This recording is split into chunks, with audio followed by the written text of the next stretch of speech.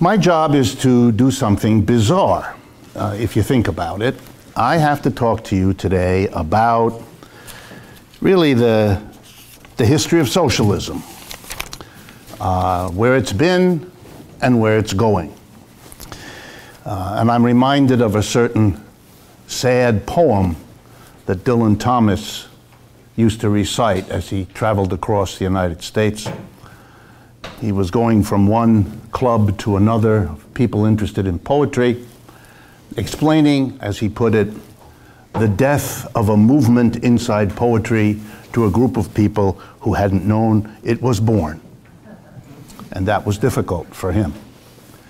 So I'm talking to you about socialism here in the United States, where we are now emerging, rather like a hibernating bear, from 50 years of repression in which socialism was neither taught, nor discussed, nor analyzed, nor appreciated, nor dealt with as if it were really there. It was swept under the rug if you were lucky, and it was demonized if you weren't, with demonization being the major form. And let me be real personal about it. Even though I come from humble backgrounds, for a lot of peculiar reasons, I went to the elite schools here in the United States. So my undergraduate time was spent at Harvard, and then I went to Stanford for my master's degree, and then I got my PhD at Yale. As you can see, I'm kind of a poster boy for elite education. And there I studied economics, history and economics. And in those three institutions, when I was going through them, I was never required to read one word of critical economic analysis, say by, I'll pick a minor author, Karl Marx, in order to understand, that was a joke, by the way, just there, in order to understand the capitalist system that my teachers were pretending they were analyzing for me.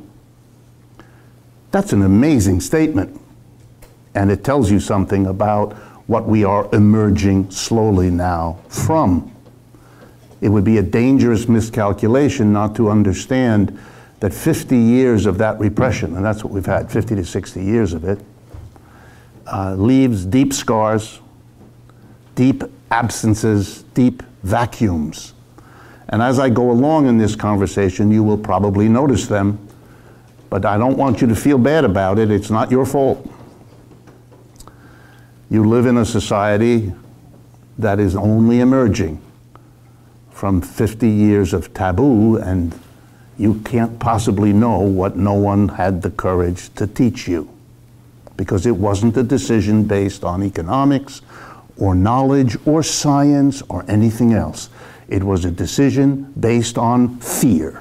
Professors fearful for their careers, teachers fearful for their jobs, and everybody else fearful that something bad would befall them if they pursued an interest in criticism. So we have a tradition in economics, of which I'm a part too, of studying economics while reading the articles and the books of people who celebrated it at every turn.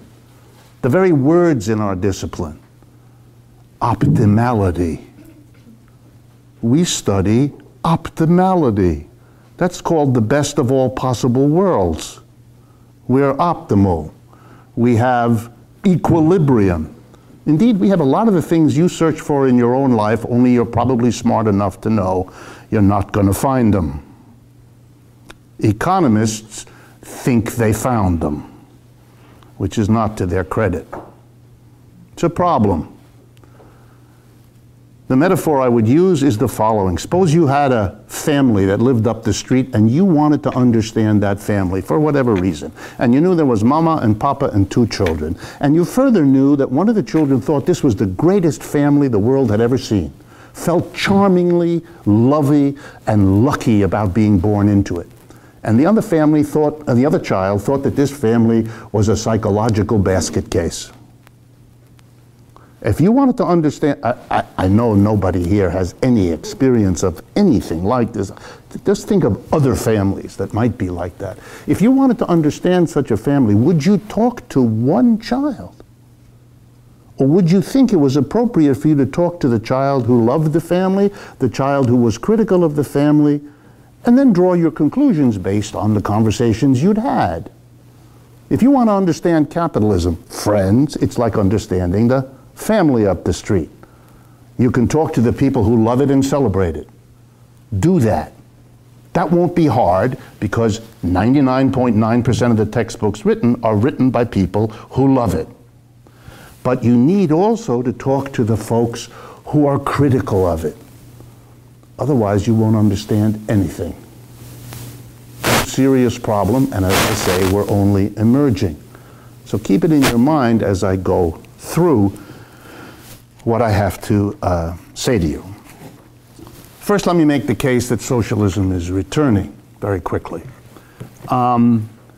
For the last 50 years, when socialism was a taboo, we were taught in the United States that the socialism has something to do with the Soviet Union and China. Those people are scary and frightening and want to hurt us, and so we should be angry and bitter at them. And one of the ways to express our anger, disagreement, and bitterness is to know as little as possible about the theory they claim to use to make sense of the world. Whatever logic you find in that, welcome to the United States for 50 years. Meanwhile, of course, socialism existed. The American people and the American media and the American government and the American academic community pretended that it wasn't there, but it always was, and it always has been. But for 50 years, you couldn't talk about it. Even the critical movements inside the United States, when they arose, against nuclear testing, for peace, against racism, against sexism, and so on, were movements that were carefully cleansed of their Marxist or socialist or communist affiliations.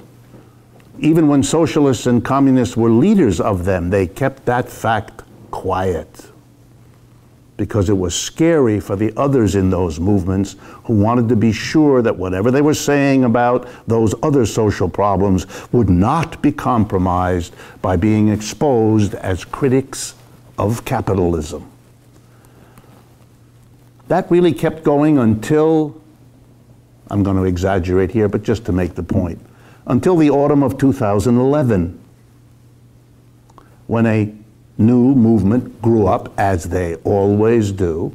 This one took a peculiar name, Occupy Wall Street. It was even more peculiar because it was started by a group of relatively young people who thought it was terribly daring and provocative and revolutionary to set up pup tents in the park in downtown Manhattan. But it spread like wildfire. In 3 months, there were 350 cities across the United States who saw the same behavior. And what was very powerful was, instead of hiding their criticism of capitalism, the Occupy Wall Street movement did something no other mass movement had dared to do for 50 years. They put it right in the front. They made their defining slogan 1% versus 99%. And they were so good at it that within 2 months, whoops, good catch, no? Within 2 months, the President of the United States repeated this slogan as part of his speech. They put an economic criticism of capitalism. It produces 1% with wealth and power and 99% with little of either. It didn't last very long, but that should surprise nobody. These kinds of movements erupt, and then they have to try to find their footing, and the early efforts rarely do.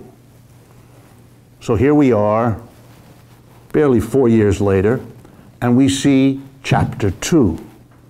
And Chapter 2 is the Bernie Sanders phenomena, isn't it? In which millions and millions of Americans don't care that the man has the word socialist attached to him. He can run for office. 9 months ago, a very high official of the Democratic Party had a conversation with me. And in that conversation, she said, that's a hint, she said, I can't go further than that, but some of you can take it further. She said, we're worried about Bernie Sanders. I said, really? Why? Well, we figure he's going to get 1 to 3% of the vote in the primaries. I said, and why is that worrisome? Because as she explained to me, there are a number of states where if he does that and the people who support him don't then vote for Mrs. Clinton, those states are close states and they could swing. 1 to 3% can make the difference. And the notion that Mr. Sanders would not be limited to 1 to 3% of the vote, that he wouldn't be a fringe candidate, a position candidate, a protest candidate, but would be a serious threat, never dawned on them. So deeply in touch is the Democratic Party with the sentiment of the American people that they had no clue. So socialism is coming back. And it's going to come back bigger and harder than most folks expect, since most of the repression was the repression of something that didn't go away just because you pretended not to see it. So it's coming back. Let me make it personal one more step. I retired as a professor at UMass in end of 2008. And now I'm much busier than I ever was as a professor. I run around the country talking about what's wrong with capitalism. I can't possibly fulfill all the invitations. I limit myself to 3 trips a month across the United States. I'm now going to list for you where I've spoken in the last 4 months. In each case, I'm only going to list audiences that were at least 300 people. Okay, here we go. Tampa, Florida, St. Petersburg, Florida, Houston, Texas, Ames, Iowa, Seattle and Bellingham, Washington, Los Angeles, San Francisco, Berkeley, Fresno, Boston, Syracuse, and Ithaca. That's just to get you to get a feeling for the crisscrossing of the country that I now do. I'm always asked to talk about what's wrong with capitalism. This never happened before in my life. Something is fundamentally shifting in the United States. The reason I tell you all this is because you may not feel it quite here. That's nobody's fault. That's the way these things are. They develop unevenly. But you should be aware from someone like me that all of this is going on. I live in Manhattan. Once or twice a day, I am picked up by a limousine in front of my house. My neighbors think I am something very important. And I'm whisked off to a television studio somewhere where I give interviews. In that way, I can talk to millions of people. And the interviews are always about the same thing, which is, tell us about what's wrong with capitalism. Most of the time, that's what they ask me to do. Okay? I've done interviews with Bill Maher on that late night comedy show that I'm sure some of you watch. He chose, I didn't, he chose. And what he talked to me about, I did the opening monologue, lasts about 9 minutes when he interviews someone at the beginning of his program. He chose the topic Marxism. So he and I discussed Marxism for 10 million people, or whatever it is that watches. The best interviews I've done in the last 2 or 3 years have been with Bill Moyers. I did 3 of those. I've also done Up with Chris Hayes. These are things that didn't used to happen in the United States, because a person who's a critic of capitalism, which I am, a person who acknowledges with appreciation all that one learns from Karl Marx, which I do. So be careful, for some of you. Don't tell your parents that you came to this session because it might upset them. I hope I'm kidding. Okay, so socialism. What happened to it when it went into hibernation here in the United States? Well, it didn't go into hibernation elsewhere in the world. It's alive and kicking. There is no country on the face of the earth where there aren't socialist organizations, socialist political parties, socialist trade unions, socialist university departments, you name it. The movement spread spectacularly quickly. And the single most important theoretical structure of ideas within global socialism has been Marxism, the ideas that come from Karl Marx, which are as seminal to that critical way of thinking about capitalism as the ideas of Adam Smith, David Ricardo, Marshall, Keynes were to people who loved capitalism. And that tradition has deepened. If you have a movement like that across the globe, and let's remember, Karl Marx only died 150 years ago. That's not a long time historically. But in that time, since he died, in the end of the 19th century, his ideas have spread everywhere, into every culture on this earth. Therefore, the thoughts about Marxism, the interpretations of Marxism, the very definitions of socialism are very diverse. Socialism is a big, broad, diverse tradition of thought that's critical of capitalism, that has, if it has any motto, the motto, we can do better than capitalism.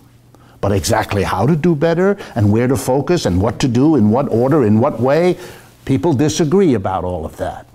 Keep it in mind, because the next time you pick up an article or a book that begins with the Marxist view or the socialist view, put the book down, because you're reading an idiot.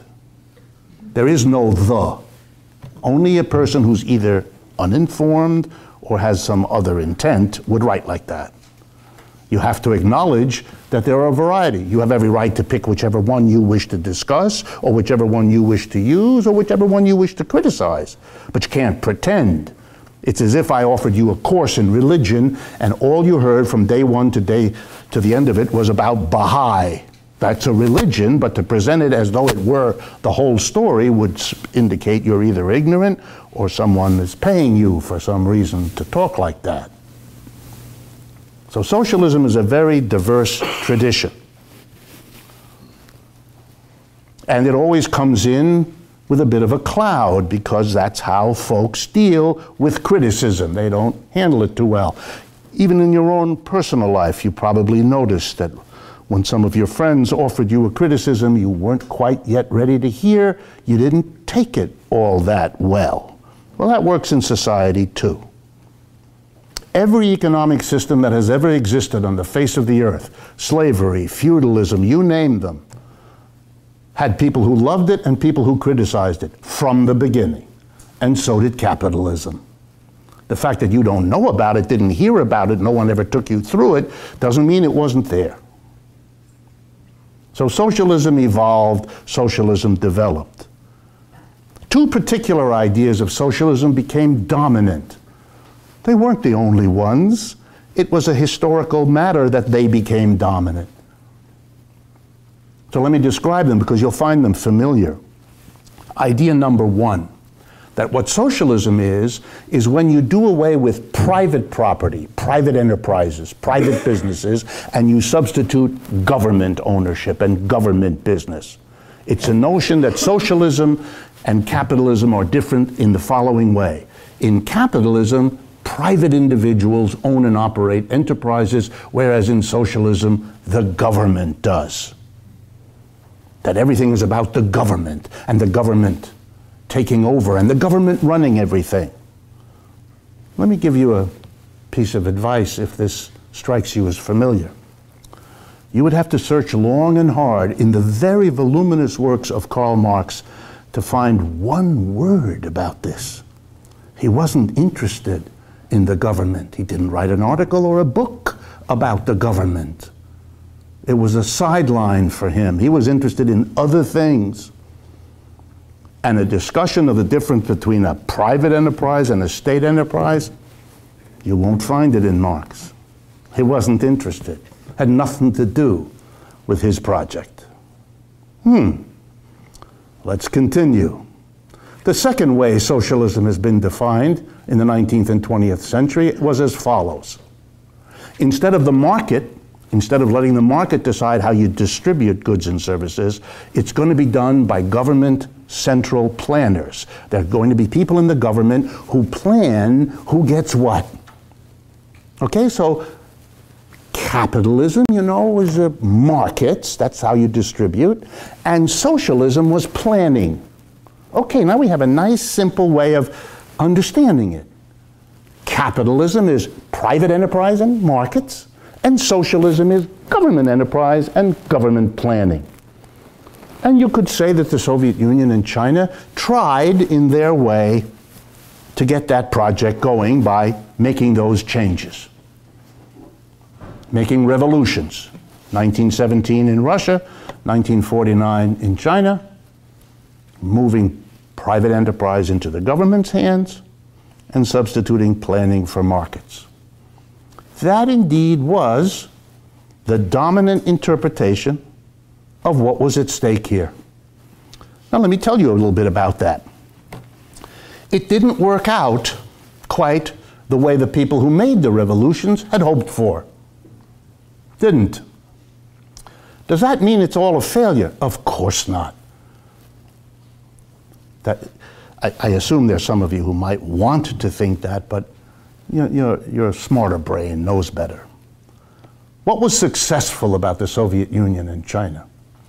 Well, one of their major goals was to stop being the two, or among the two poorest countries on the face of the earth, which Russia was in 1917 and China surely was in 1949. You read anything about Russia before 1917 and you will read an unbelievably poor, illiterate, underdeveloped country, and the same is true of China. In the years after the revolution, two things happened in those two countries. They experienced a more rapid economic development and growth than any capitalist country had ever done before. It's over in Russia, it's not over in China. For those of you who keep track, in the last 20 years, the United Nations records which country grows fastest in the world. And for the last 25 years, number one on the list of all countries is the People's Republic of China. So if you wanted to make a socialist revolution to get rapid economic growth, then the Russian and Chinese way is clearly the way to go. So for those of you who need to be critical of those societies, be careful how you criticize, or else you're going to get yourself in a mess of trouble. Did they create the socialist world that was the inspiration of their leaders? No. One of the things they discovered is if you give the government the amount of power necessary to get that kind of rate of growth, and if you give the government the power necessary to substitute its own planning for the market, you're going to have a government who has so much power that you're going to have a new kind of problem, which is how that power is used everywhere else in society. And in both those societies, that didn't work out real well. So guess what? Socialists had to face something. That the definition of socialism as government enterprise and planning, as opposed to capitalism, private enterprise, and markets, wasn't adequate. And so socialists became critical of the way socialism had been interpreted. And like people who become critical of something often do, they said, gee, let's go back to the original ideas, the founding ideas, and see whether maybe along the way they were interpreted in a manner which, in retrospect, seeing what happened, we might want to change, we might want to question. Which Marxists and socialists and communists have been doing for about 25 years. And part of what I'm doing is giving you a report on where it all came out, and what's happening now, and where it's going. But before I do, let me make sure we all are on the same page. Am I saying that the experiments in building socialism undertaken in the Soviet Union, China, Eastern Europe, Vietnam, Cuba, and so on, are now being set aside in favor of an alternative, that these were experiments that taught some lessons about what you should do and some lessons about what you shouldn't do? Yeah, that's exactly what I'm saying. And that now new directions are taken. Yes, I'm saying that.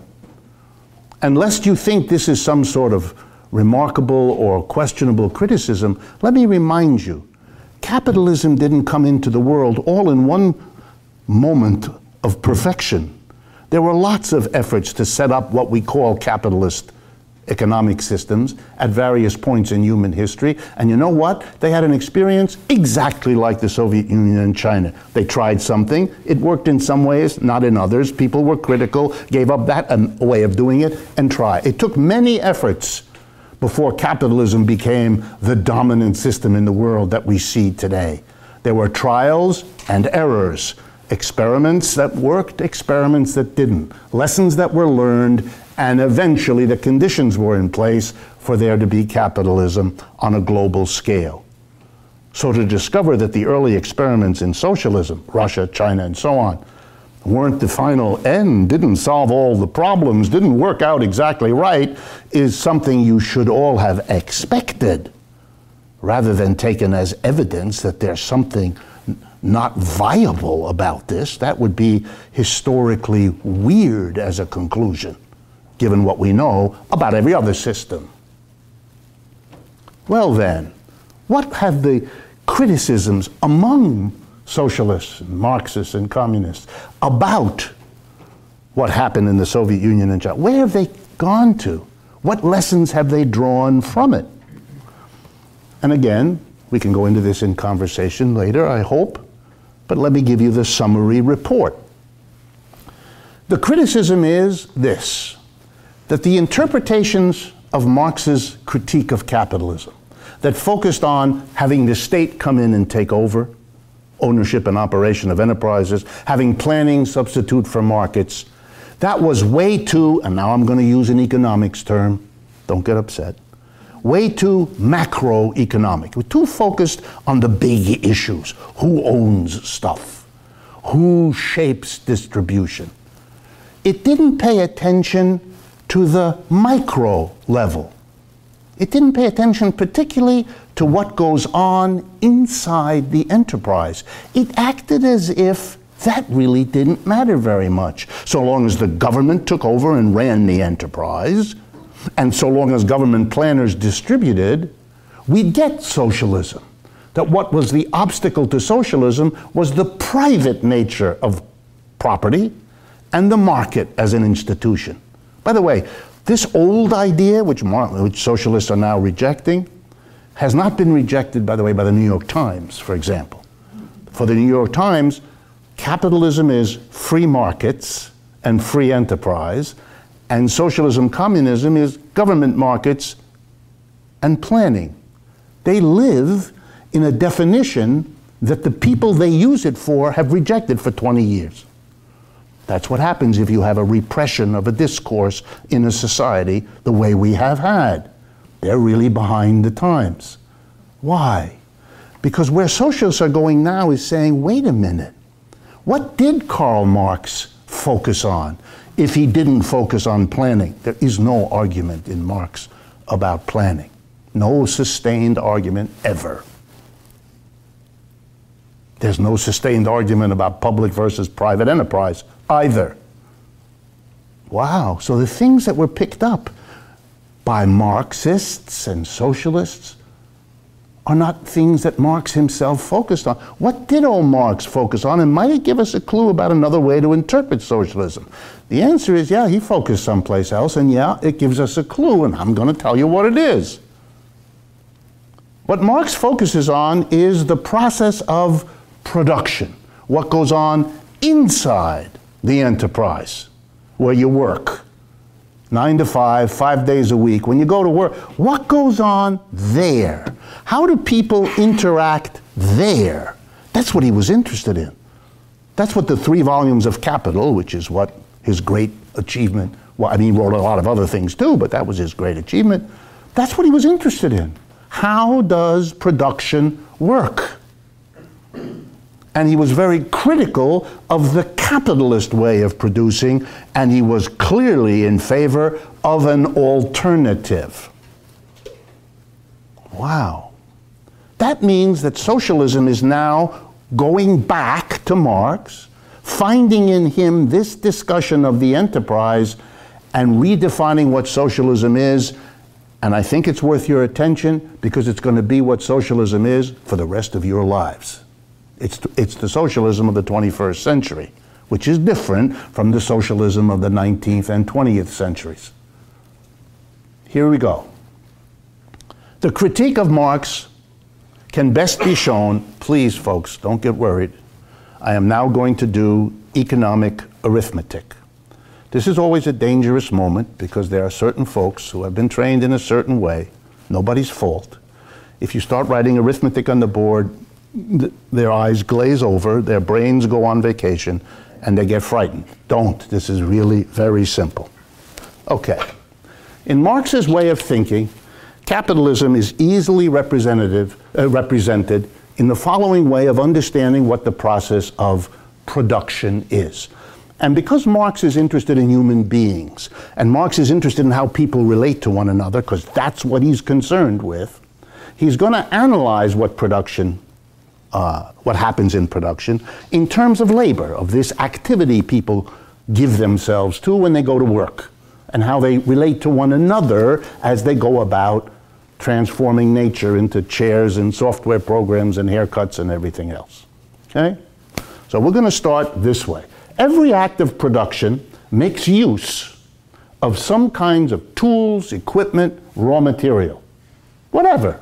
For example, let's use a chair as an example. If you're going to make a chair, you need some wood and some glue and maybe some nails and a hammer, and you get the idea. And all of those things that are used in production were made by human beings, labor, that's now available for us to use to make more things. Somebody did work a while ago to make the hammer, which I'm going to now use to make the chair. Somebody a while ago put together whatever needed to make the glue that I use and to cut the trees into the lumber that I use. And so we're going to use a simple EL, embodied labor. Every production makes use of embodied labor. Labor that's embodied in some product that was done earlier that's now an input to what we're doing now. Basically simple idea. Here comes another simple idea. With this embodied labor, labor embodied in all the tools, equipment, and raw material, production involves the addition of living labor, the worker. You, him, her, the people working. So we're going to call that living labor. Embodied labor plus living labor gives you the total labor in whatever we produce in an economy.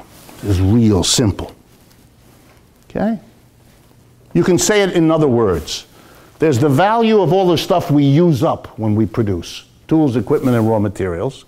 And then there's the value added by the worker who uses those pieces of equipment to transform the raw material into the final. So this is nails, glue, lumber. This is the chair maker's effort, and the outcome is the chair. Okay? This is very simple. What is capitalism about? By some process, which we can talk about later, the embodied labor, the work done by working people in the past, becomes the private property of a few people. You know their names. They're called employers. They didn't make this stuff. Absolutely not. Somebody else did. Workers. But those workers didn't get to keep what they produced. They lost what they produced, and it became the property of somebody else. And that capitalist brings to the production process whatever it is he owns. Let's just say, just to make it simple, that it's worth 100. It doesn't matter what it is, just 100 of anything. So we know we're using up in making chairs 100 worth of hammers, nails, glue, lumber, all of that. And now the worker adds value to what he or she produces by transforming the lumber, nails, and glue into a new finished thing called a chair or a sofa or any other piece of output. Okay, and let's, just to make it real simple, say it's another 100. And so the final chair is worth 200. I told you this would be easy. 100 plus 100 equals 200. Economists think this is an enormous achievement here, but most of you probably don't. The arithmetic is simple.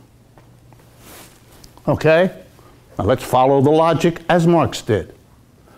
This is what a capitalist does. He brings 100 of what he's come to acquire somehow, we don't know how. And by the way, we never asked the capitalist quite how he got it, do we? It's really only, do you got it or do you not have it? And if you have it, you can be the employer. And if you don't, you can't. The fact that the employer who has it didn't produce it is a nagging problem we prefer not to ask. But we'll come back to it. And you know you can't be an employer because you don't have it. You didn't get it. Somebody else did. So the capitalist brings his 100.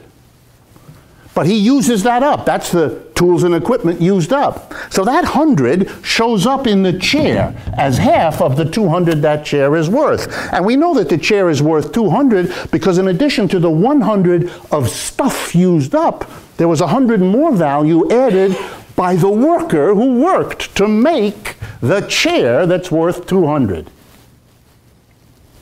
Now, says Marx, and you're going to say it with me because you're going to understand this.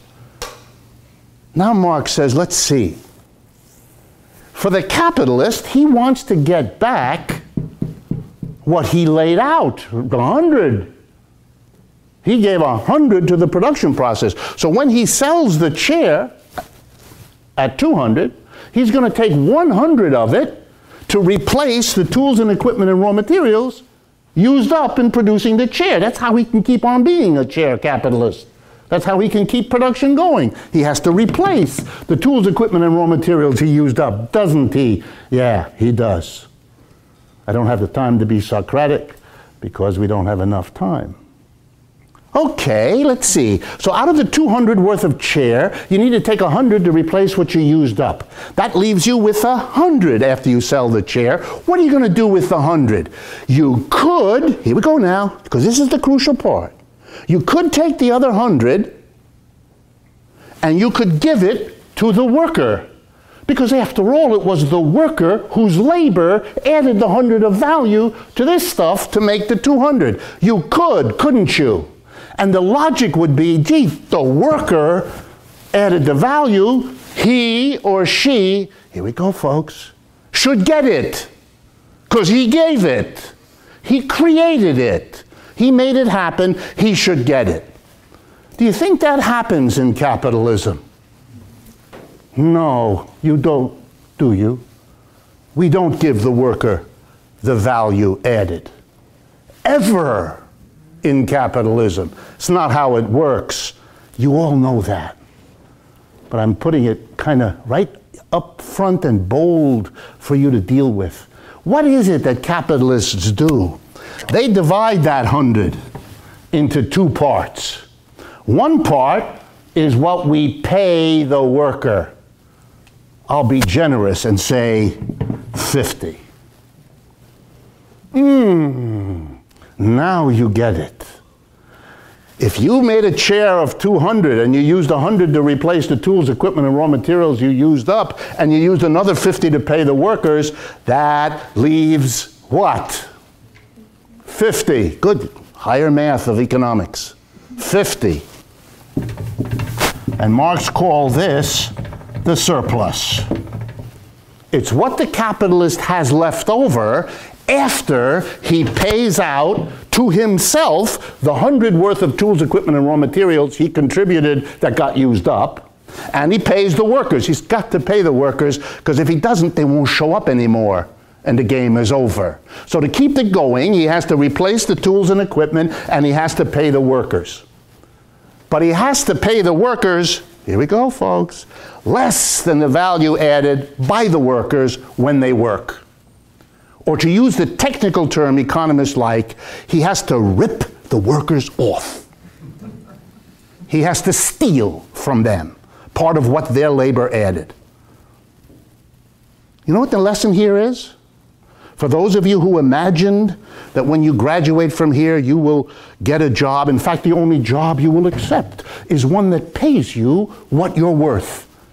never gonna happen.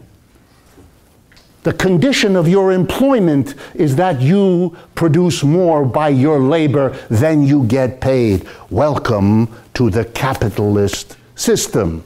That's how it works. This thing, surplus, that's profits. That's where the profits of enterprise come from. The best way to describe your work in a capitalist enterprise is not that the employer gives you a job, it's that you give your employer the surplus. The giver and the getter are in reversed order from what the language suggests. You are doing wonderful things for your employer, and they will keep you in that job exactly as long as you can keep producing a surplus adequate to what they need. Okay? That's step one. Volume 1 of Capital lays all that out. And for those of you who have never seen this before, no one has ever done this with you before, this simple took me 5 minutes. Now you get a taste of that repression that I talked to you about at the beginning.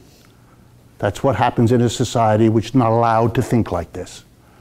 So for some of you, maybe it's the first time. Let's continue. What does the capitalist do with the surplus? A lot of things. A lot of things. And they're very interesting and they shape the economy. In order for the capitalist to survive, he's got to take this 50 that he appropriates from the worker who produced it, and he's got to make sure it's distributed in society to keep himself in office, to keep himself in the job, to keep the capitalist system going. He has to take steps to make sure that this stuff keeps on happening. He can't, as you might imagine, take the 50 of surplus and have a wonderful evening on the town, going to an expensive restaurant and a lovely piece of theater and then a trip to the Bahamas.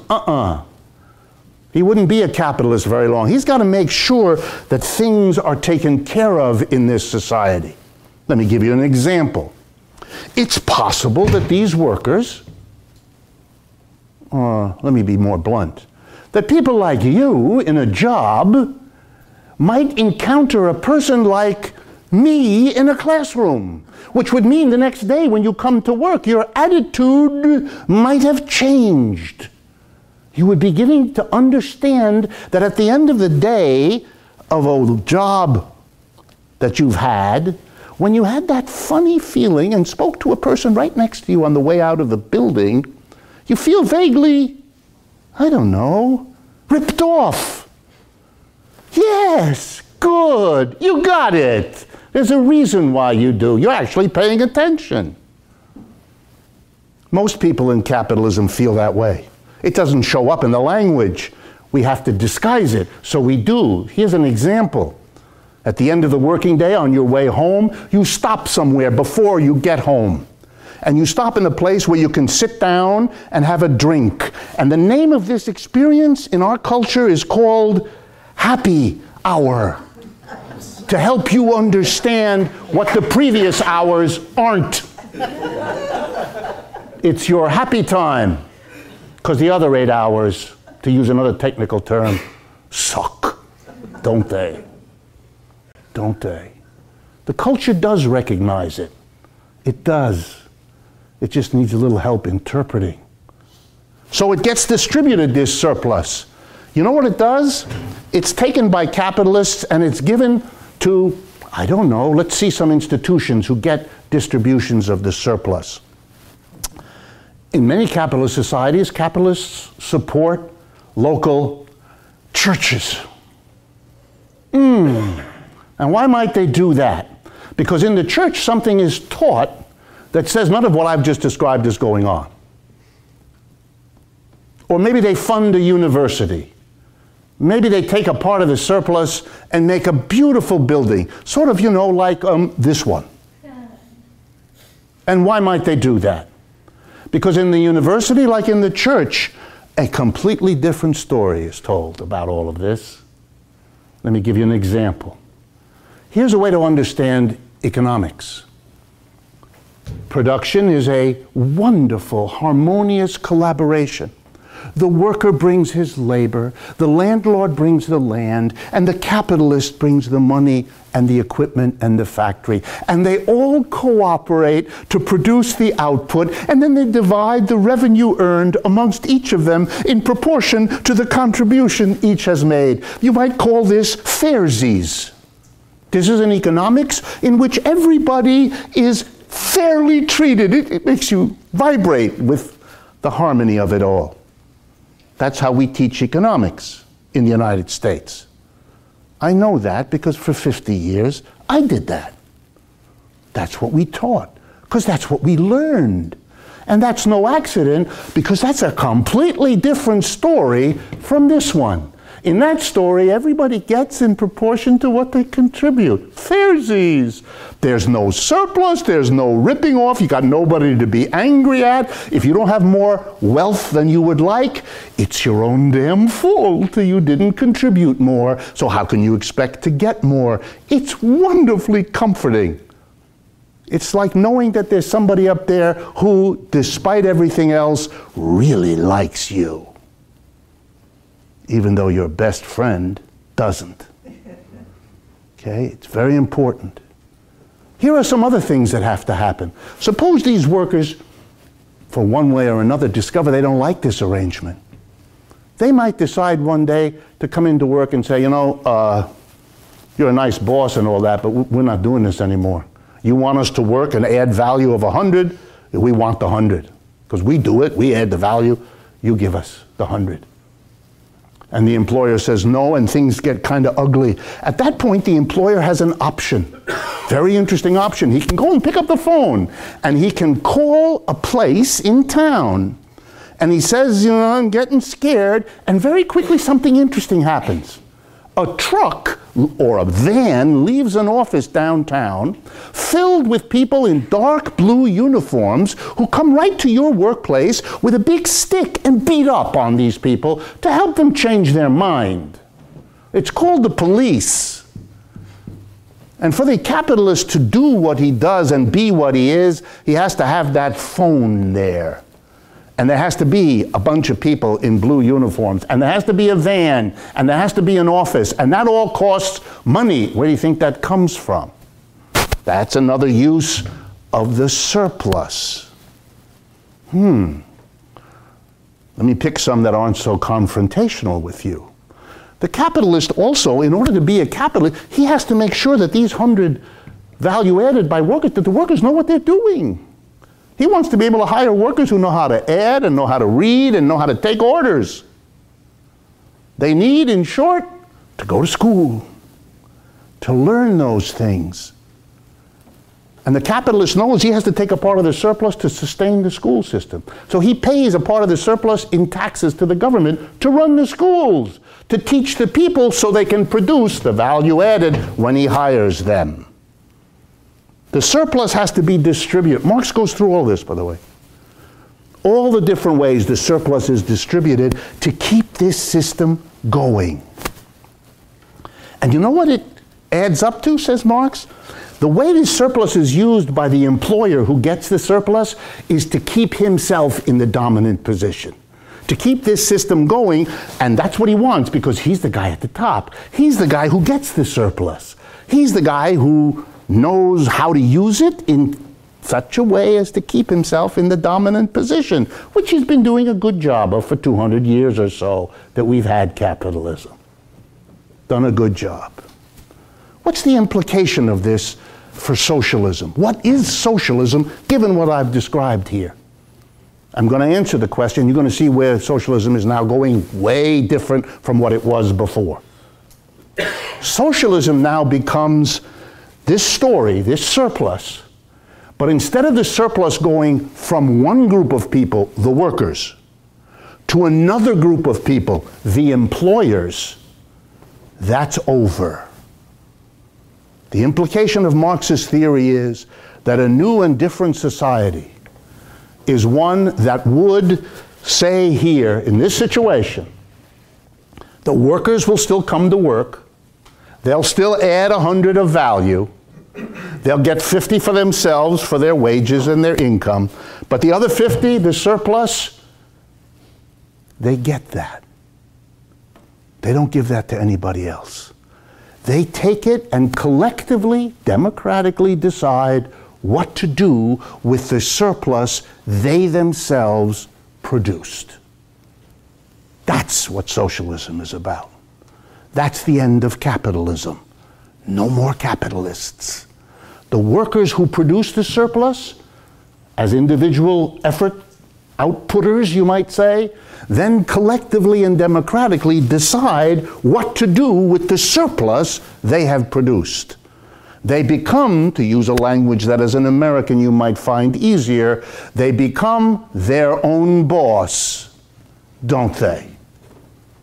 In the only way that's actually available to them, to become their own boss in a collective way. What is the simple American phrase that captures this? Worker co-op. It's very old.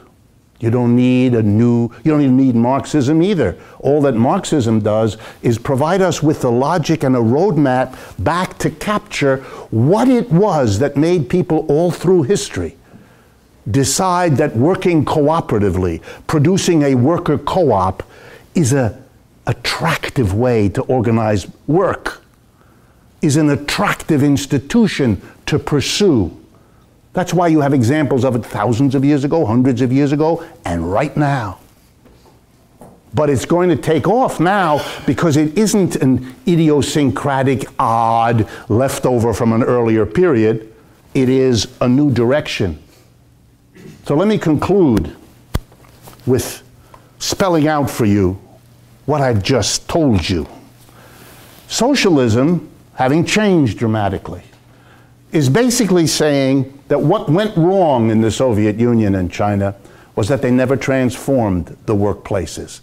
They never created democratic decisions. What they did is substitute private owners of businesses and put in government officials. For the average worker, it didn't mean all that much.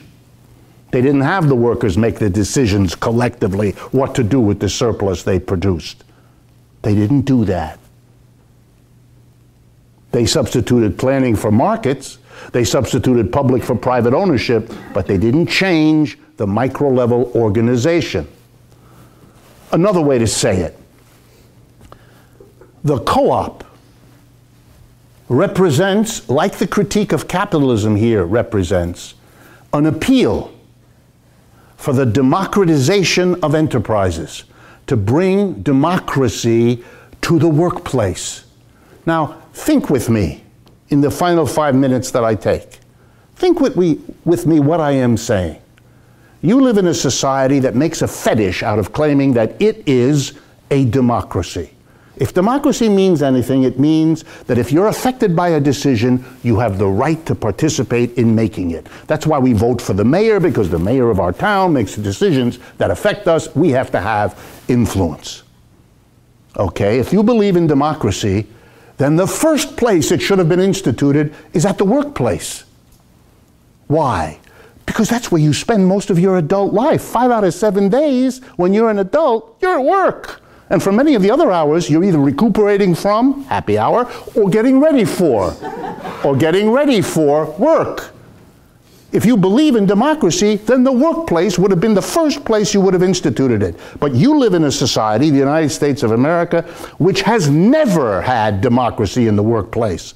You go to work in a corporation today, there's a group of people, the board of directors, 15. They make all the decisions. What you produce, how you produce, where you produce, and what gets done with the profits you help to produce. You know what your influence is on those decisions? Zilch, nothing. There is no democracy in the workplace. You live in a country that is fighting wars halfway around the world to bring to those countries a democracy we don't have. You wonder why they're critical of us. Are you kidding? You must be kidding. Democratize the enterprise. That means a worker co-op, a democratic way to decide what is done with the surplus that everybody helps to produce. Would it make a difference? Oh boy, would it make a difference. Let's give some examples. to end. Suppose over the last 40 years, when this country has been torn apart, as we're seeing in the presidential race and everything else in this country right now, over the last 40 years, this country has been torn apart by, among other things, the exodus of large numbers of companies that left the United States, continue to leave the United States, because they can hire people for much less money over there, particularly in Asia, but not just there. Detroit went from a city in 1970 of 2 million people, the showcase of capitalism in America, to a disaster today. The population of Detroit today is 700,000 people. The majority of people driven out of their homes, their jobs, their churches, and their schools. It's a collapsed city. You should, if you've not visited it, visit Detroit. Nothing I say will teach you as well as 2 hours driving through it. Now, suppose a decision where you locate production was not made by a board of directors looking to make more money, but by a democratic decision of all the workers working there. You think they would have canceled out their jobs? You think they would have moved the factory, destroyed their community? Never happened. The history of this country would have been radically different. Here's another example. At the end of each year, when the company looks at its profits, all the surplus it's gotten out of its workers, who decides what to do with the profits? It's a wonderful moment for those of you who've never been that place. Imagine yourself for a moment in the Christmas party at the end of the year. Your three-quarters drunk CEO gets up on a wobbly table and makes in slurred speech, "Thank you, all of you, for having worked so hard to make this a successful year," and then he falls off the chair. Okay? The next morning, that drunk CEO will get together with his other CEOs, or whatever O's they are, and they will decide what to do with the profits. He will have thanked you for producing it, but participate in the decisions? Oh no. And if that decision means closing the factory, you lose your job? Tough. If it means using a new technology that pollutes the air that your children breathe? Tough. You don't participate. You are excluded. And you know, this kind of comes as a surprise to many of you. Over the last 40 years, as these companies have made really big profits off of your labor, and they sit around the board of directors and the major shareholders, by the way, 20, 30 people usually, and they decide what to do with it, here comes a shock. They've decided to distribute a large part of it to themselves. What a shocker. In very high wages and dividends which go to the shareholders, which is what they are. That's why we have a growing inequality of income in this country. There's no mystery here. This has got nothing to do with education or technology. Stop! This is because we allow a tiny group of people at the top to decide what to do with the surplus we all help to produce, and they give a disproportionate amount to themselves. So we have, on the one hand, the richest people imaginable, and on the other hand, the first generation of American college students who can't get a degree without going into tens of thousands of dollars of debt. You are being ripped off here. And that's what Marxism and socialism have always had as their first thought. Appeal to the people who are the victims of capitalism, so that they begin to understand that you can do better than this system. And a worker co-op starts at the bottom and represents a new direction for socialism. That's why in Bernie Sanders' economic platform, a little bit about co-ops. Not a lot, but he's getting it. It's getting there. If you want an example of a politician today who's gotten much further, Jeremy Corbyn, Great Britain, the leader of the Labour Party. They have the most, interesting for those of you who follow politics, the most developed understanding of the need to develop a socialist co-op sector separate from and in competition with capitalism is emerging in Great Britain under the leadership of the Labour Party under its new leader, Jeremy Corbyn, with concrete policy proposals, which, if you're interested, I'll lay out for you when we're done. Socialism is emerging now with a new direction and a new definition. And not the least interesting thing for you to watch in the years ahead in your lifetimes will be the success of this, partly because the entire anti-socialist apparatus is completely focused on what socialism isn't anymore. and completely unprepared to cope with what socialism is now becoming. That's one of the not so good results of a repression of your counter ideology for 50 years. Let me stop there. Thank you very much for your attention.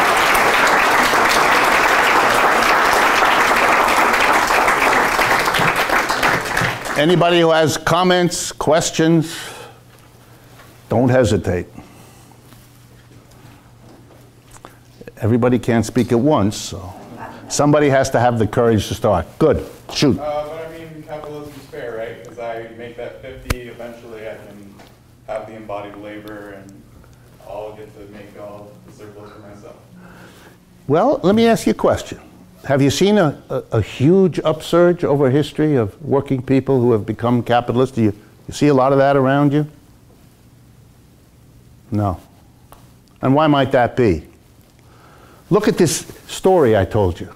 Remember I began at the beginning, I said to you carefully, we're not going to ask how it came to be that the work done in the past to produce the glue and the hammer and the lumber ended up being the property of a particular person. But now you do know, don't you? Because this surplus is how that happens. Surplus is part of the output that people produce that they don't get back. It goes into the hands of a person who doesn't produce anything. That's how they accumulate the wealth. The joke is when a capitalist says, hey, I deserve something because I contributed this. The answer of the worker is, you thief. You took that from us. And now you want us to allow you to do it again because we were successful in doing it the first time. Hello? There's something wrong in this story. That's what this system is. It means the mass of people produce and a tiny number of people get. Let me give you one example, which ought to really settle this once and for all. The most famous institution in the world that tracks the financial and economic inequalities in the world is a British charity. It's been around a long time, called Oxfam. I'm sure many of you know about it. And you can just go Google OXFAM, and all of its reports will be available to you, easily accessible. And once a year, they do a study and of inequality in the world, and they release it usually in February. And so they did again this year. And let me give you just one of the lovely statistics that came out of it. As of the end of 2015, so it's really fresh numbers, the 62, that's, I believe, less people that are in this room right now, the 62 richest people on this earth, most of whom are American, but not all, not at all, but most are American. The 62 richest people together, according to Oxfam, have more wealth. That is, together they own more wealth than the bottom half of the population of this planet. That means 3.5 billion, with a B, billion people. I rest my case. Case is over. We have a system, capitalism, been around for 300 years, came in from the French Revolution where it promised liberty, equality, and fraternité, brotherhood. And what do we got?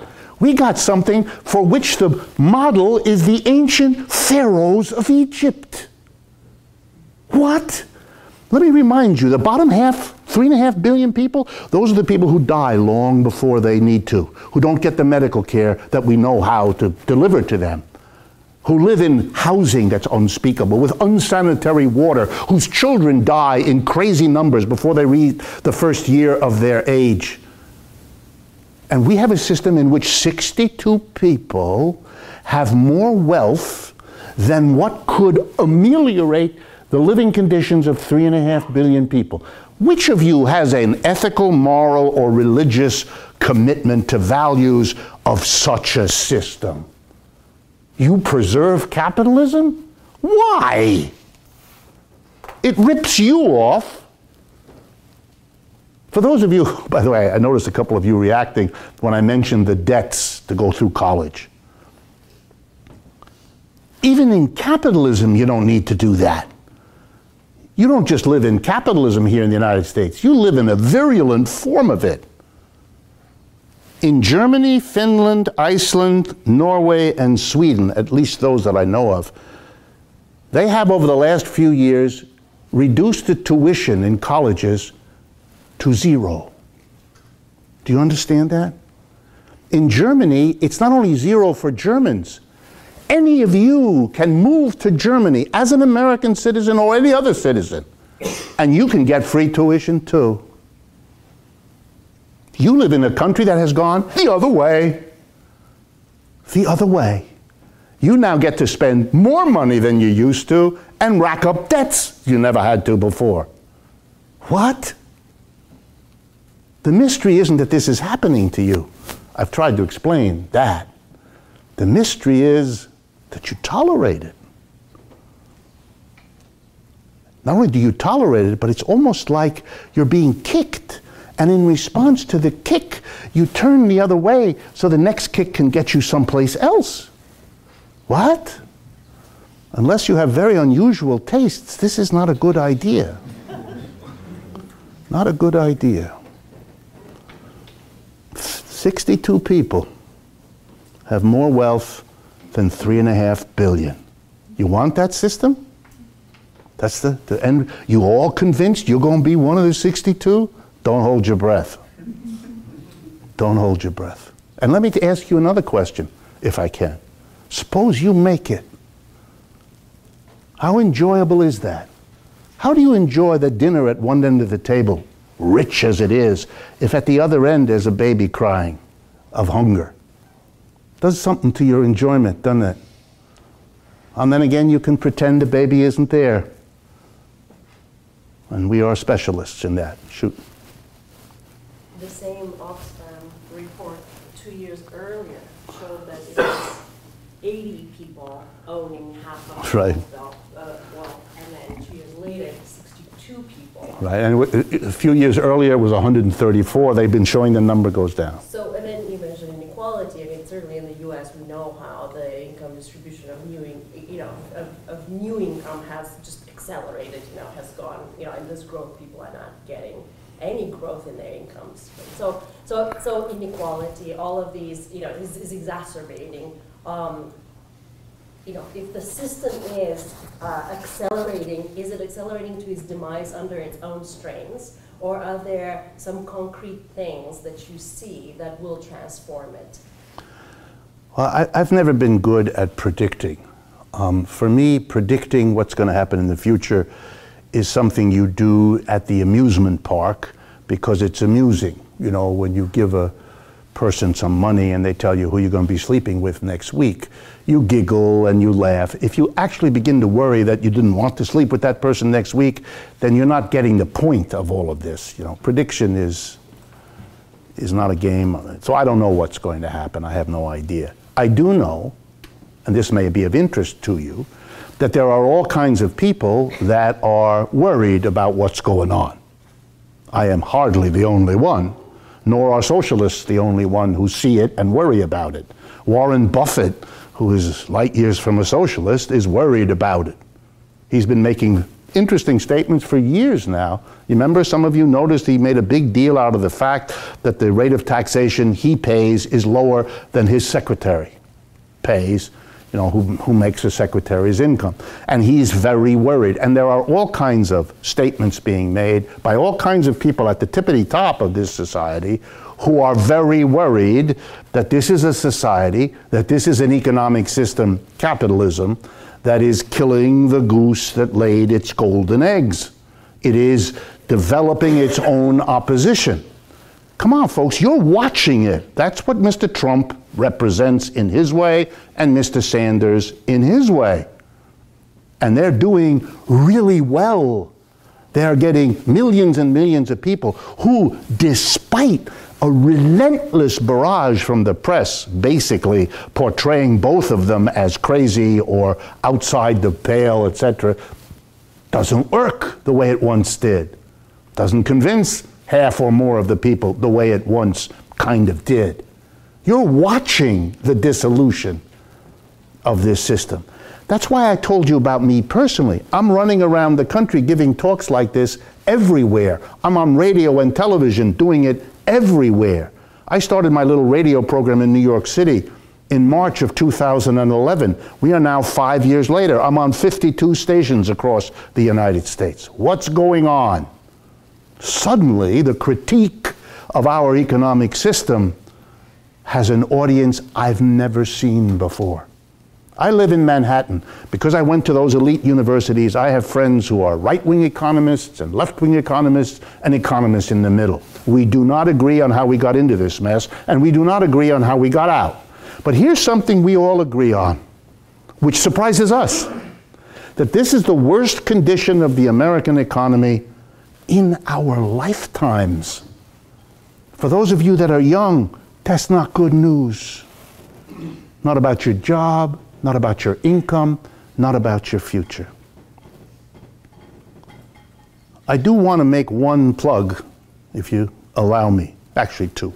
One, if you're interested in the Marxian theory, if you would like to acquaint yourself with this, one of the books I wrote with a good colleague of mine that Tom, I believe, also studied with, Steve Resnick, was recently published, which also is a sign of change in the United States. I've published a bunch of books in economics. Each time I published a book, I wrote it, and either by myself or with whoever else I wrote it, I went and asked publishers if they might be interested. The last book I wrote, this one, was a completely new situation for me. 4 publishers competed with one another to get us to go with them. A very pleasant change, I assure you. Much better position to be in.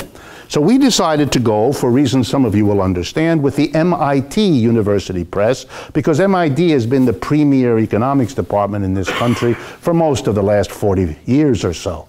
So here's a book about different economic theories, the neoclassical, the basic theory, the Keynesian theory, and the Marxian theory, published by an impeccable press, the MIT Press, in which you can learn all about Marxian economics. The MIT Press produces this book as a text, and it's used around the country in courses, and it's written by 2, get ready, Marxists.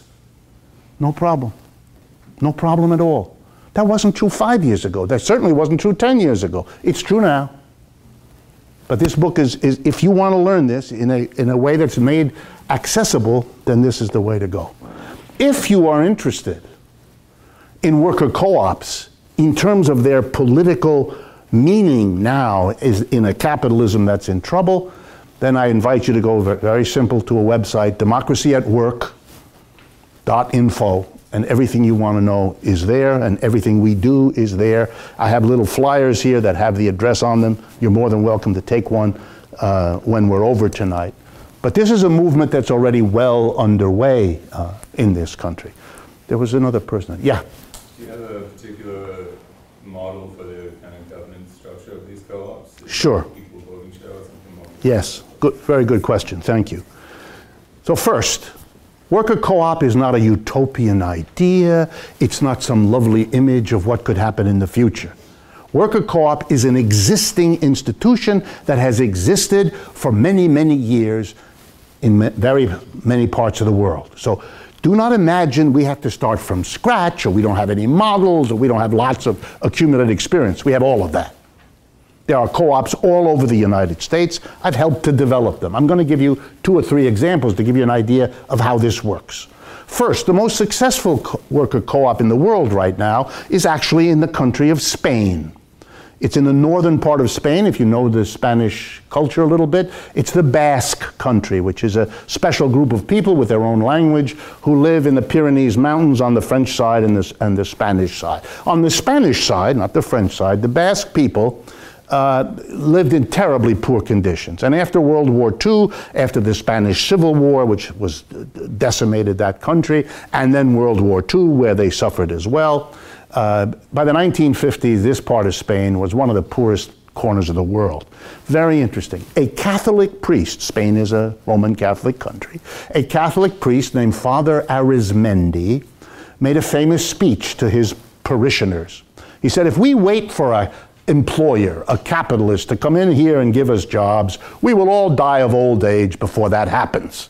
So here's what we're going to do. We're going to give ourselves a job. We're going to set up a worker co-op. So Father Arizmendi, with the semi-protection of the Roman Catholic Church, interesting historical feature, sets up a co-op with 6 workers. Now fast forward to 2016 right now. It's called the Mondragon Cooperative Corporation, based in the small city of Mondragon in the north of Spain. It has roughly 100,000 workers. It's the biggest co-op in the world. It is the 7th largest corporation in all of Spain. It is a stupefying success. It has shown that workers together as co-ops can run it, because it's actually a family of, it's a co-op corporation, but think of it almost like a holding company. It's a group of about 200 co-ops that are in manufacturing and services and all kinds of activities. But they are tied together, they share funds, they have a common bank, they have their own university called the Mondragon University, been in existence for decades, teaches an immense array of courses on how to finance a co-op, how to run a co-op, how to grow a co-op, everything you've ever wanted to know, it's all accumulated and set up as a university system. Over those 50 years, as they grew from 6 to 100,000, they had to compete with capitalist enterprises. You know, the conventional kind with a board of directors, shareholders, and all of that. And in those competitions, they won. They out-competed the capitalist enterprise. Some of you think that a co-op, somehow everybody's very nice to everybody else, and therefore it won't last. They lasted. They won. They have their own labs where they develop new products and new technologies. 2 American corporations are so taken with the labs and the work that they do that they pay the Mondragon Corporation, 2 American companies do, to have their scientists work alongside of them in their labs so that they can pick up what they're developing, because that's how taken they are. I thought you might like to know the name. General Motors and Microsoft, little companies around the corner. They do that. You won't hear them discuss that they fund the worker co-op. And the people who run the worker co-op in Spain, they are, get ready, socialists. Don't tell anybody. In the Bay Area, any of you here from Bay Area? In the Bay Area, there's a set of 5 bakeries called the Arizmendi Bakeries, named after, they are all co-ops. Here's a couple of things how the Mondragon Corporation works you might be interested in. The workers, get ready because this for an American is going to be very hard.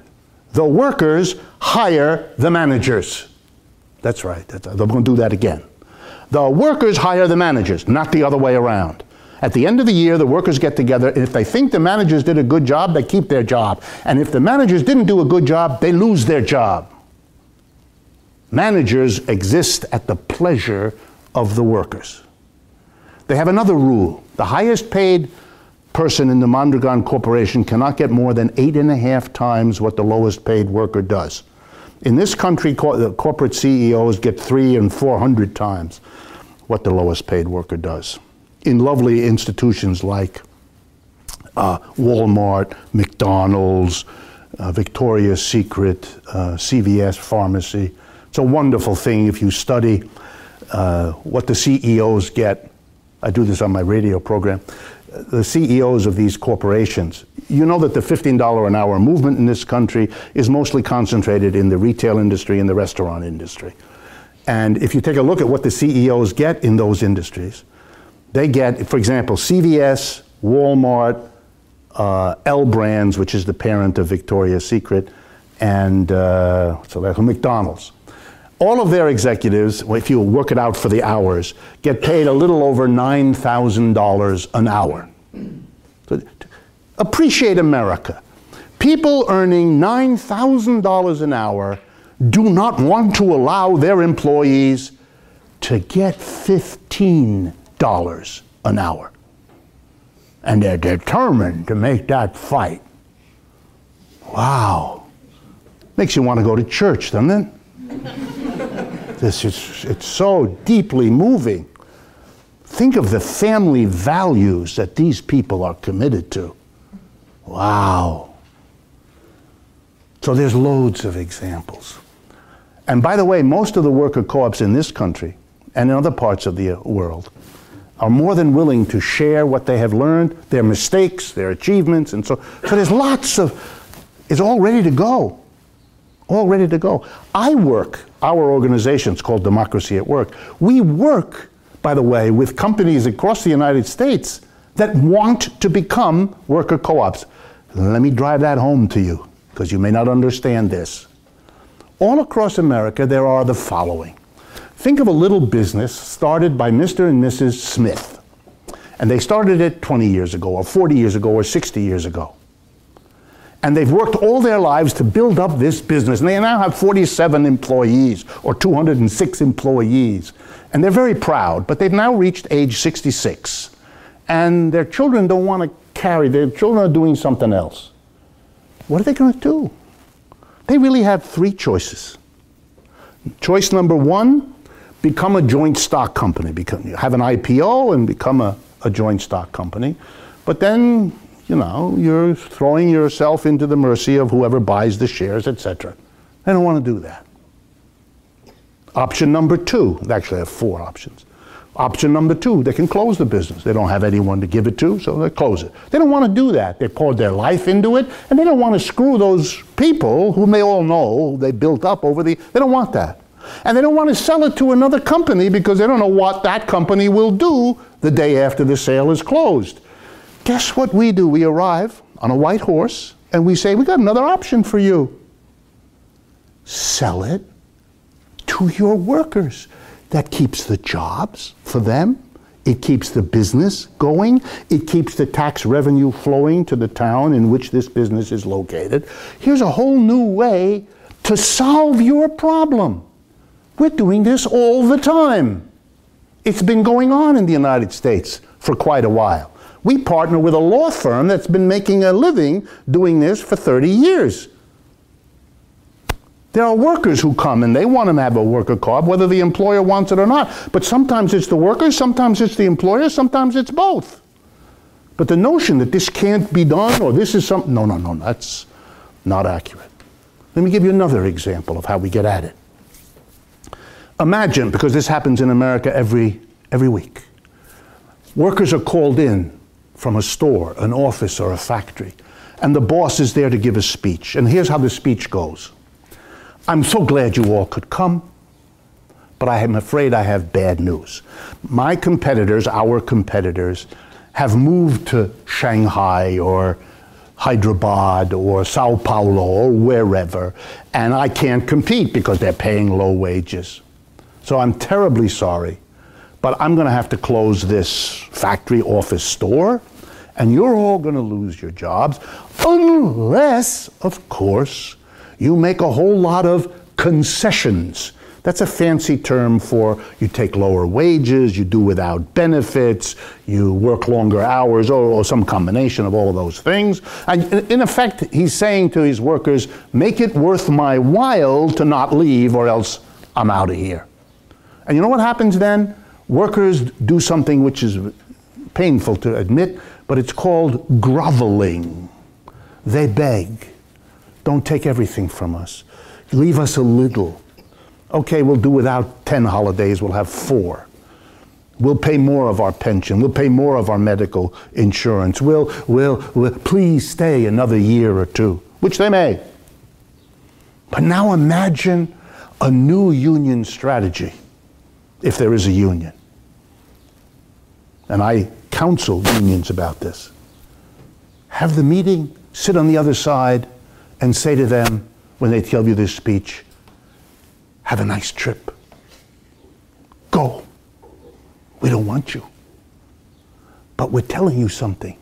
By the way, these are moments I really treasure personally. I sit at the table and I say to them, just be aware, dear sir, when you leave, the workers are going to take this building and they're going to take everything in it. And they're going to set up a worker co-op, and they're going to run around the United States telling every customer, because we know exactly who they are, we're the workers here, we're going to tell every customer, you can buy from the company that abandoned the United States and destroyed this community, or you can support the workers co-op who took over this business. And you think we're bluffing? I'm going to go tomorrow morning to talk to the mayor and the congressman and the senator and the governor, and I'm going to tell them the following speech. Let me tell you, this is fun. I sit down with them and I say, dear governor, you need to help this project. You need to provide financing so that the workers have the money with which to buy this enterprise from the departing company. And you need to give us a tax break. And you need to give us this, and this. And if you do it, we will run around the state saying, you saved these jobs, you saved this community, you turned a page against what has been happening across America. You will be very popular. And if you don't, your political career is over. And it'll be over so fast, you won't. You know something? I don't even have to finish those sentences. They know exactly what I'm saying about 3 words in. Do you understand? This is how you do this. Is it doable? Of course it is. It takes only the commitment of a people, of a working class, to change the direction of this system. Yeah, you had something? If there's survival, what's the biggest impediment? You mentioned credit. Is that like what's preventing them from being more common than they are? I didn't follow. If co-op, so particularly viable, what's the biggest impediment to their growth? Is it access to credit? Is it Well, there's several. Access to credit has always been a problem. In this country, it's been a problem in a funny way. It's been a problem because the most likely lenders are blocked by law from lending. I'll explain that in a minute. And many of the traditional banks don't know and are frightened by the concept of a co-op. They're normally lending to a corporation that has a certain legal definition and a legal standing. A worker co-op is who's exactly responsible? Who do you go collect from if a payment is missed, or this kind of thing? It's novel. Now, both of those problems can be gotten around. But for example, the most logical source of credit for a co-op movement in this country are credit unions. They are already halfway there. Credit unions have, if you add them all up, have an enormous amount of money. Just wild amount of money in this country is put by people into credit. You all know what a credit union is. It's usually an association with where you work that functions like a bank, but is a collection of everybody pooling their money rather than going to a commercial bank. But credit unions are blocked by law from making these kinds of loans that would normally be made to a co-op. They're blocked because the banks, the private banks in America, were successful in lobbying to get the laws because they didn't want to have the competition. The danger to a private bank is that the credit union can say, we're your fellow workers, you should deposit with us, you should borrow from us. A very powerful advertising message, and they didn't want that competition. That's why we don't have in America a public banking system. Many other capitalist countries have a private banking system alongside of a public banking system. Banks owned and operated by the government. Germany has an immense public banking system, so do most European countries. Here in the United States, we have one state, North Dakota, that has a public bank. Just a footnote. How many of you know that North Dakota has a public bank? 2 or 3, okay. The Bank of North Dakota is owned and operated by the state of North Dakota. It is where the government puts all its money. It deposits all the taxes people pay, and the dog licenses you take out, and the fishing licenses, and the fines you pay the local cops, all goes into the public bank, which lends it to North Dakota businesses and North Dakota individuals. It's a public bank serving a public need. Private banks in America, the big ones, Wells Fargo, Citi, have tried to get rid of that for 100 years. It's 100 years old. It's 100 years old. Everybody supports it. The Republicans and Democrats, they disagree on everything. Not that bank.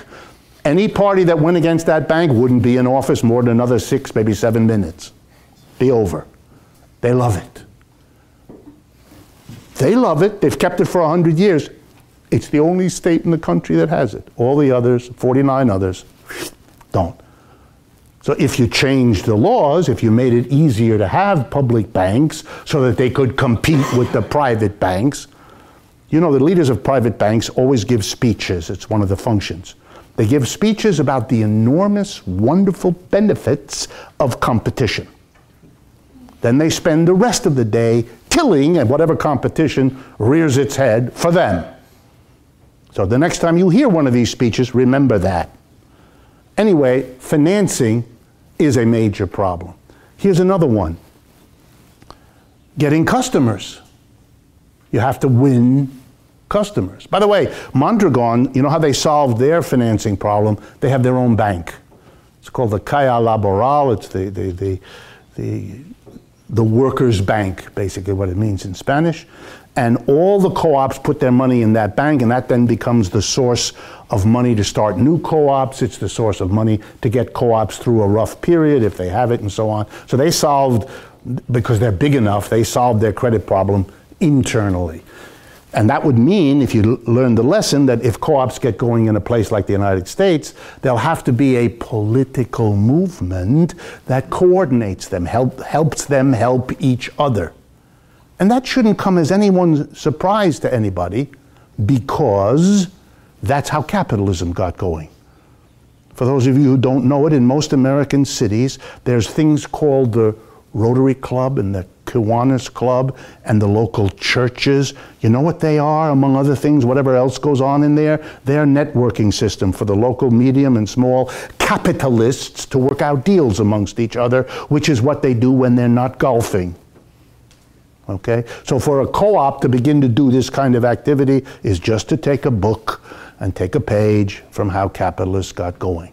Here's yet another way to solve that problem.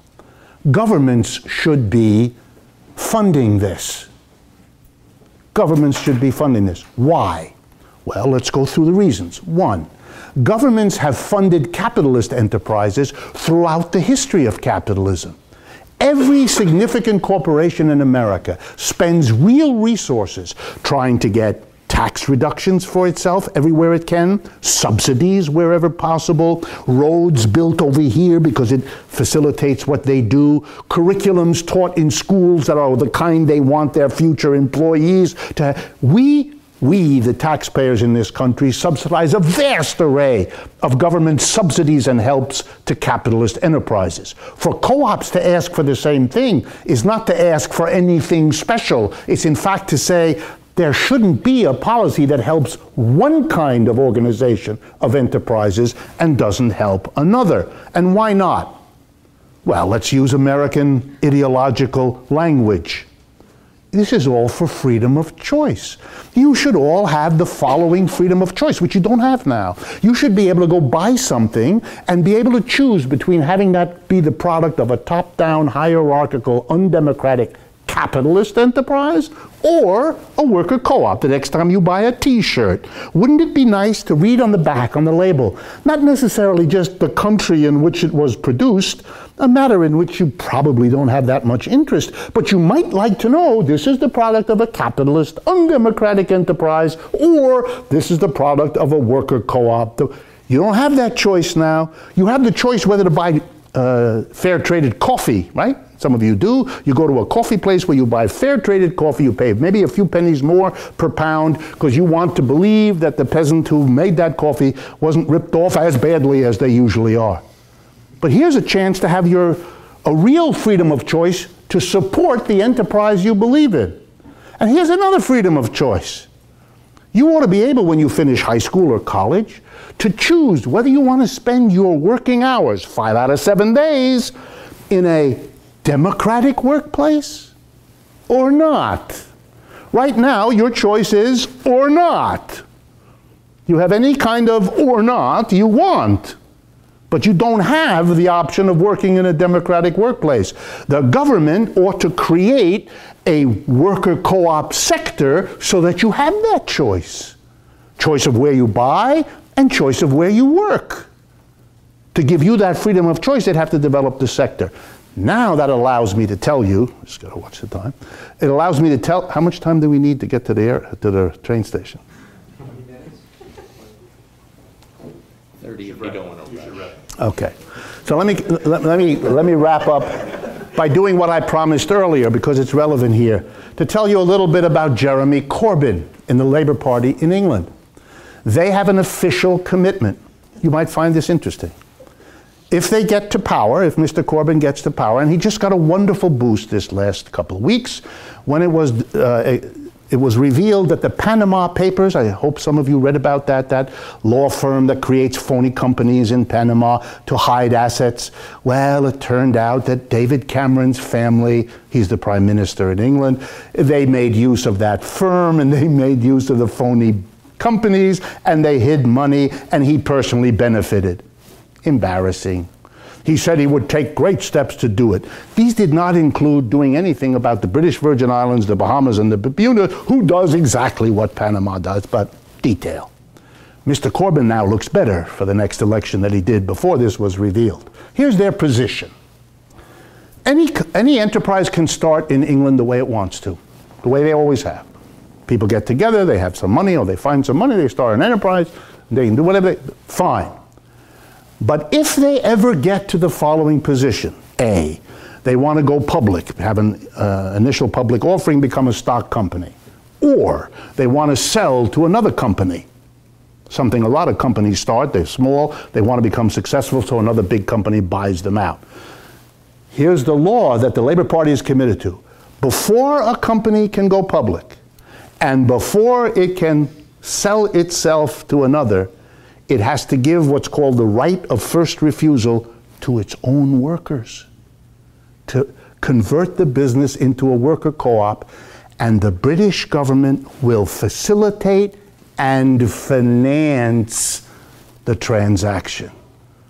In order, said John MacDonald, it's called the shadow government in England, it's the unofficial Labour Party equivalent of the government, he explained, in order to create a worker co-op sector. That is the most advanced policy proposal yet developed by a major political force. The Labour Party is the second party, basically, in Great Britain.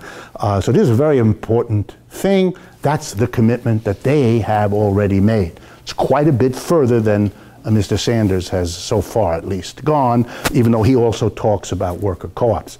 But you do see it's beginning to emerge, and it's emerging on the left, and that's why I gave you that history of where it's coming from. For better or worse, let me conclude with this. For better or worse, we are living, you and I, during a period in which capitalism is, again, I'll use a technical term, very deep doo-doo, and in trouble. And you will hear endless statements about why that isn't the case, why everything is fine, and that is always when these things happen. There are the people who insist everything, they're insisting even as you cart them away in the disaster, they don't see it. But most Americans now see it, which is why they are acting the way they are. And there is a demand and a hunger for new directions, all the details of which no one ever knows in advance. But this socialism is returning, it's returning big, and it's returning fast, and it's returning in an unrecognizable new set of directions. And that is what I hope you take away from what we did this afternoon. Anyway, thank you again very much.